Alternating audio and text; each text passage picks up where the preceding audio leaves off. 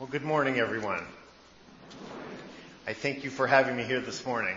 One of the joys I have as a preacher is the blessing of being able to travel around the Bay Area and see what's going on in different congregations. So already this year I have visited Modesto and Alameda and Napa and Palo Alto and Sonoma and maybe a couple of others as well. So it's my joy and my pleasure to be here this morning to share God's Word with you and find out what's happening in your midst, what's going on here. I will be here for this morning and for the next 3 Sundays as well. So thank you for having me. I had a lovely drive down this morning from Santa Rosa. I started in thick fog and ended up in bright sunshine. I know a lot of people say they really care about this congregation and that it's really important to be here. But just remember, I drove 2 hours to get here this morning, so I have a real commitment to be here. So I thank you for having me. This morning we're going to be looking at Jonah chapter 1. As to the next few weeks we move through the book of Jonah, I'm going to read for us Jonah chapter 1.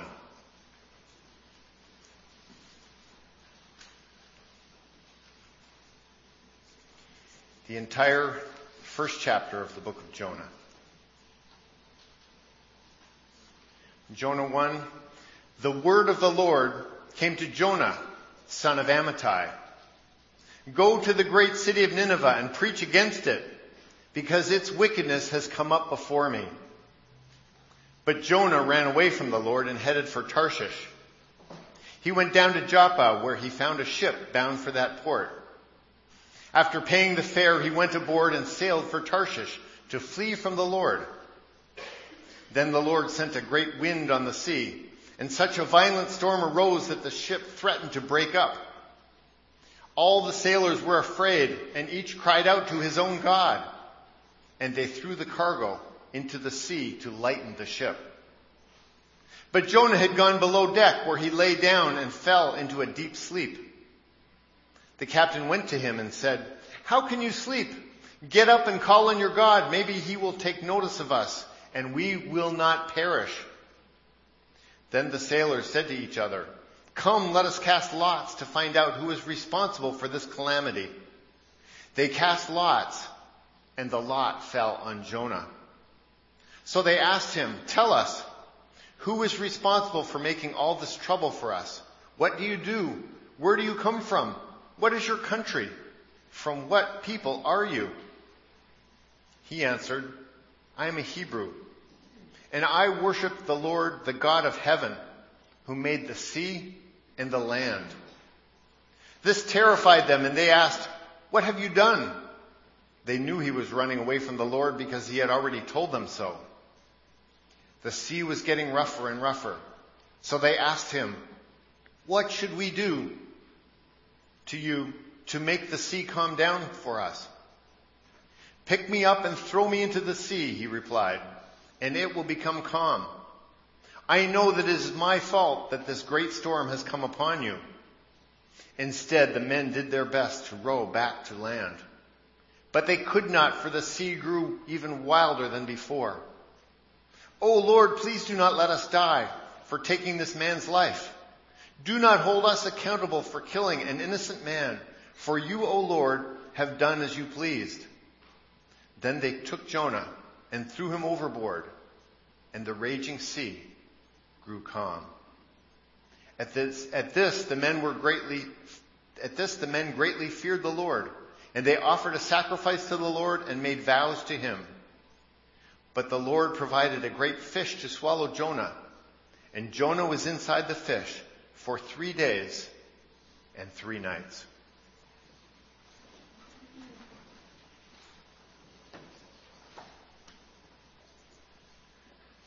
The book of Jonah is worthy to be studied throughout our lives.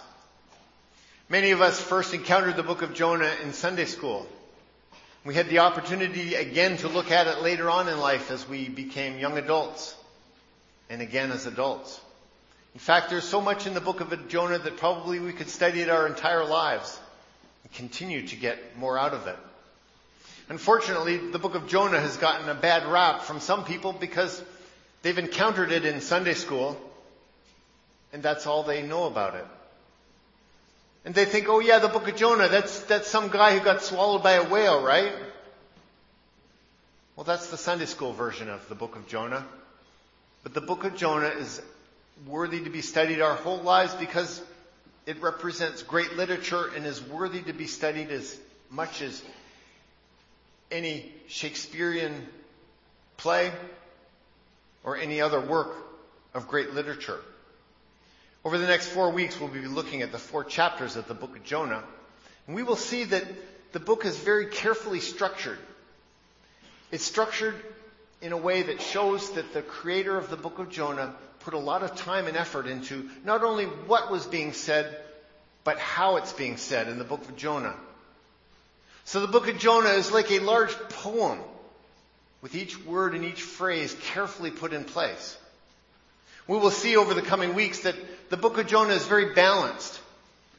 The first half of the book, chapters 1 and 2, are carefully balanced against the second half of the book, chapters 3 and 4. And not only that, but within those two halves, each of those is perfectly balanced. Chapter 1 balances against chapter 2. Chapter 3 balances against chapter 4. So we have to be very careful to read what we are reading and investigate what exactly is that's being said and how it is being shared with us. It begins, of course, as we read, with a call to Jonah. Now, who is Jonah? How do we encounter Jonah? What do we know about Jonah? Well, unfortunately, as we begin the book of Jonah, we know nothing about him. Jonah, we know his name. He's the son of Amittai, which is great if you happen to know who Amittai is. But unfortunately, the historical records have lost any information about who Amittai is. So we know Jonah, we know the name of his father, but we also know that he is called by God to share a message. That's all we know about Jonah as we begin this book. He's called to share a message with the people of Nineveh. Now, Nineveh was the enemy of the Israelites. Jonah was a man of God, one of the Israelites, a descendant of Abraham, one of the 12 tribes. So all of the promises of God and all of the covenants of God were operative in him and his life. At the time, the people of Israel were subjugated under the authority of the Syrian Empire. And now Jonah was being asked to travel to Nineveh, a large city in Assyria, the enemy, to preach against it, to tell them that their sins had come up before the Lord, and God was threatening to destroy them. A daunting task for anybody to go and preach against the disobedience of others. Unfortunately, instead of being obedient, Jonah ran the opposite direction. It would be almost like if one of us had been told to go up to Canada and instead we headed down to Mexico. Or we were told to go down to Mexico and instead we headed to Canada. It's made very clear in the original Hebrew. God called Jonah to arise, go up to Nineveh. But instead, Jonah descended. He went down to Joppa, went down into the hold of a ship, and descended into sleep. God said, go up, up, up. Jonah went down, down, down. He couldn't have been more disobedient in what he did.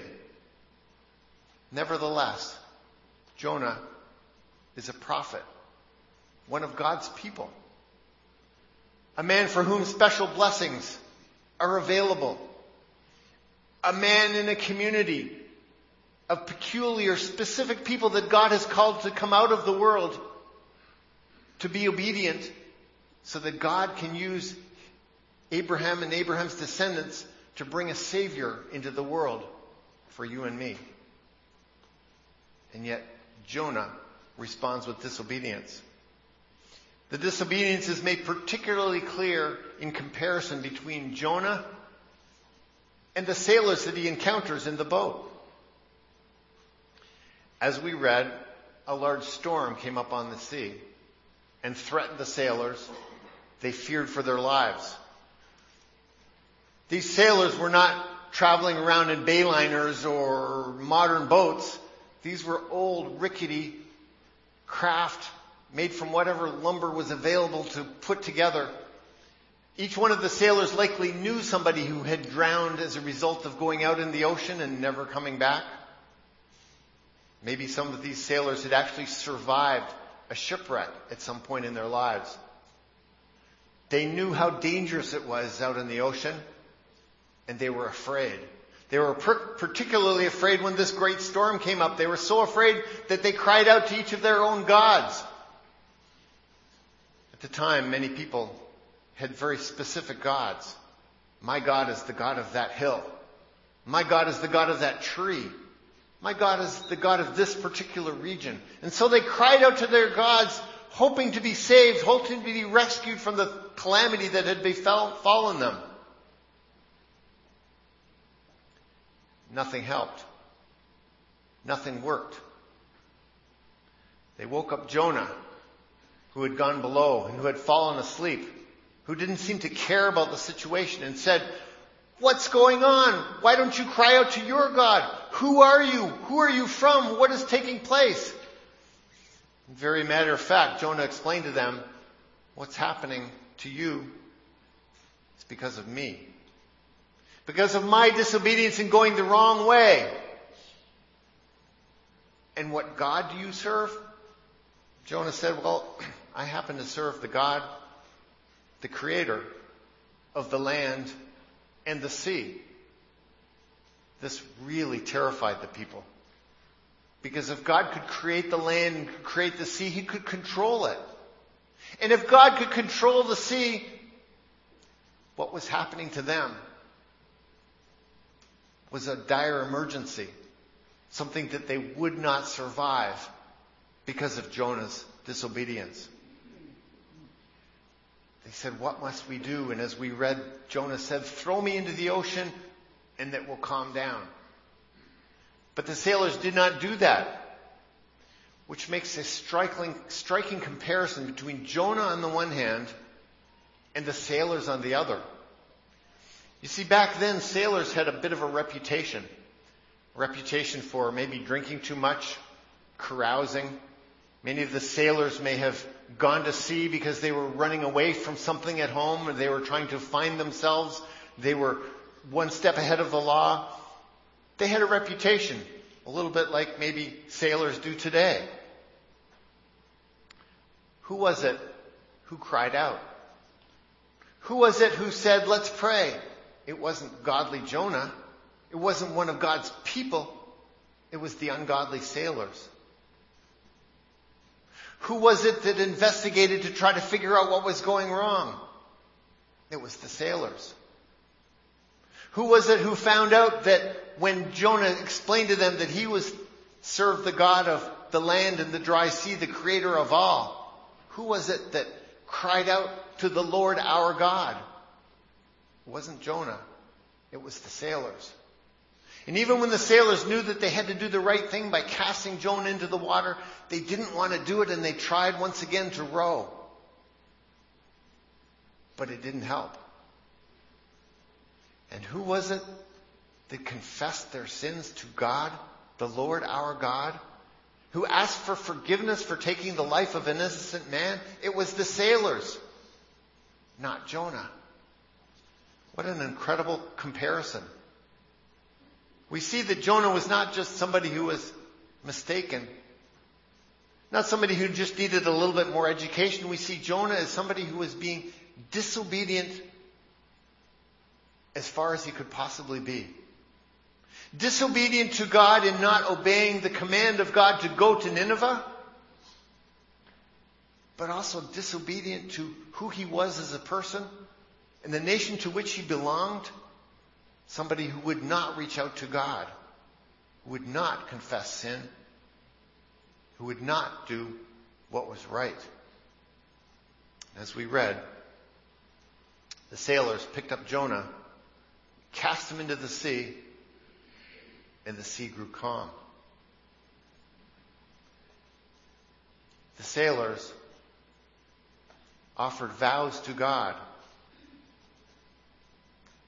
confessed their sins, And through Jonah and his bumbling disobedience, still was able to reach out beyond himself and make God known to the nations.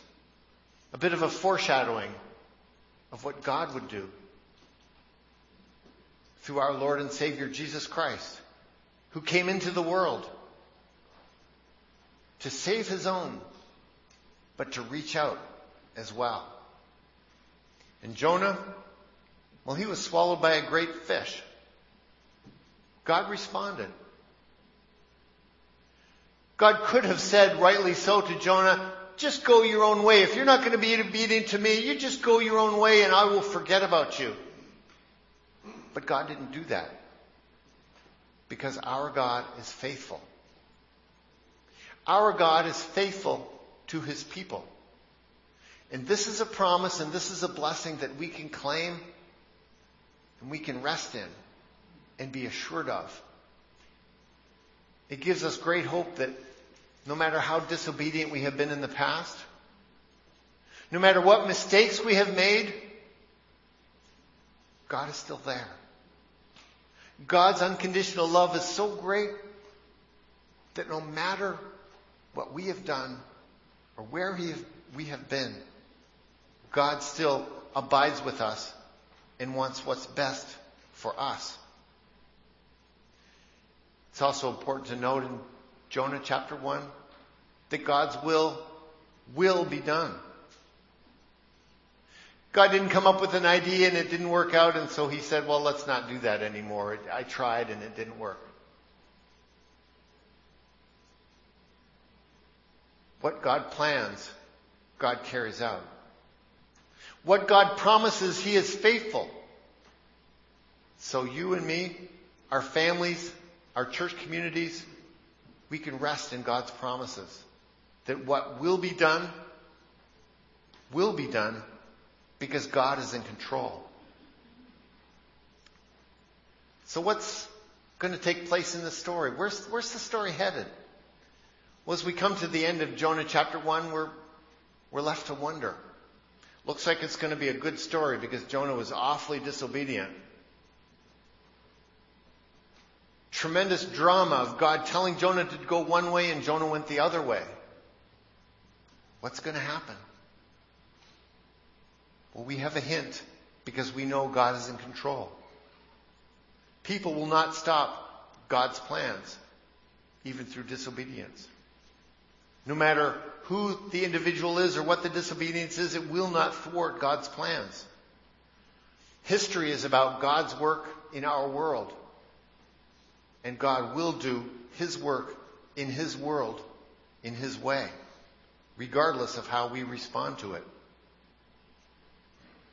Even prophets are people. We look at Jonah and say, what kind of prophet is this? What kind of man is this? Kind of gives me a little bit of hope that, we can make mistakes and still be important and useful in God's eyes. But as we look through the book of Jonah and as we proceed through it, we will see that the theme of the entire book is Jonah chapter 2, verse 9. The end of that verse. Salvation comes from the Lord. Salvation comes from the Lord. You see, the book of Jonah is not about a great fish. It's not about a man who got swallowed up and was down inside a great fish for 3 days. The book of Jonah is about the Lord our God, as every passage of Scripture is. It's not about us. It's not about individuals. It's not about experiences. It's the great declarations of who God is. The declaration of the book of Jonah is salvation comes from the Lord. What's going to happen to Jonah? He's in the belly of a fish. Well, salvation, if it's to come to him, will come from the Lord. What's to happen to the sailors who turned their lives around because of this chance encounter with this unfaithful prophet? Salvation comes from the Lord. And what will happen to the people of Nineveh, this great city whose wickedness has come up before God? whose wickedness has been so great that God has threatened to destroy the city. Salvation comes from the Lord. And so we realize that each and every day of our lives, salvation comes from the Lord. Whether it be our eternal salvation in our relationship with God, that's not our doing. That comes from the Lord. But also whatever difficulties we find in our week this week, whether they be financial difficulties, health difficulties, relationship problems, whatever difficulties we find ourselves in, we can rest assured that salvation comes from the Lord. Salvation comes from the Lord. Let's pray together. O Lord our God, we thank you that you have called us to be your people. We pray that you would remind us that our salvation is not in our own hands. It's not of our own doing, but it's you who called us. Help us as we go through this week to look to you for our strength and our guidance. Help us to realize that whatever situation we find ourselves in, that you are the one who will go through it with us. And thank you, Lord, that you do not give up on us regardless of the mistakes we make or the disobedience we show, but that you love us. And that's how great your love is. In Jesus' name we pray. Amen.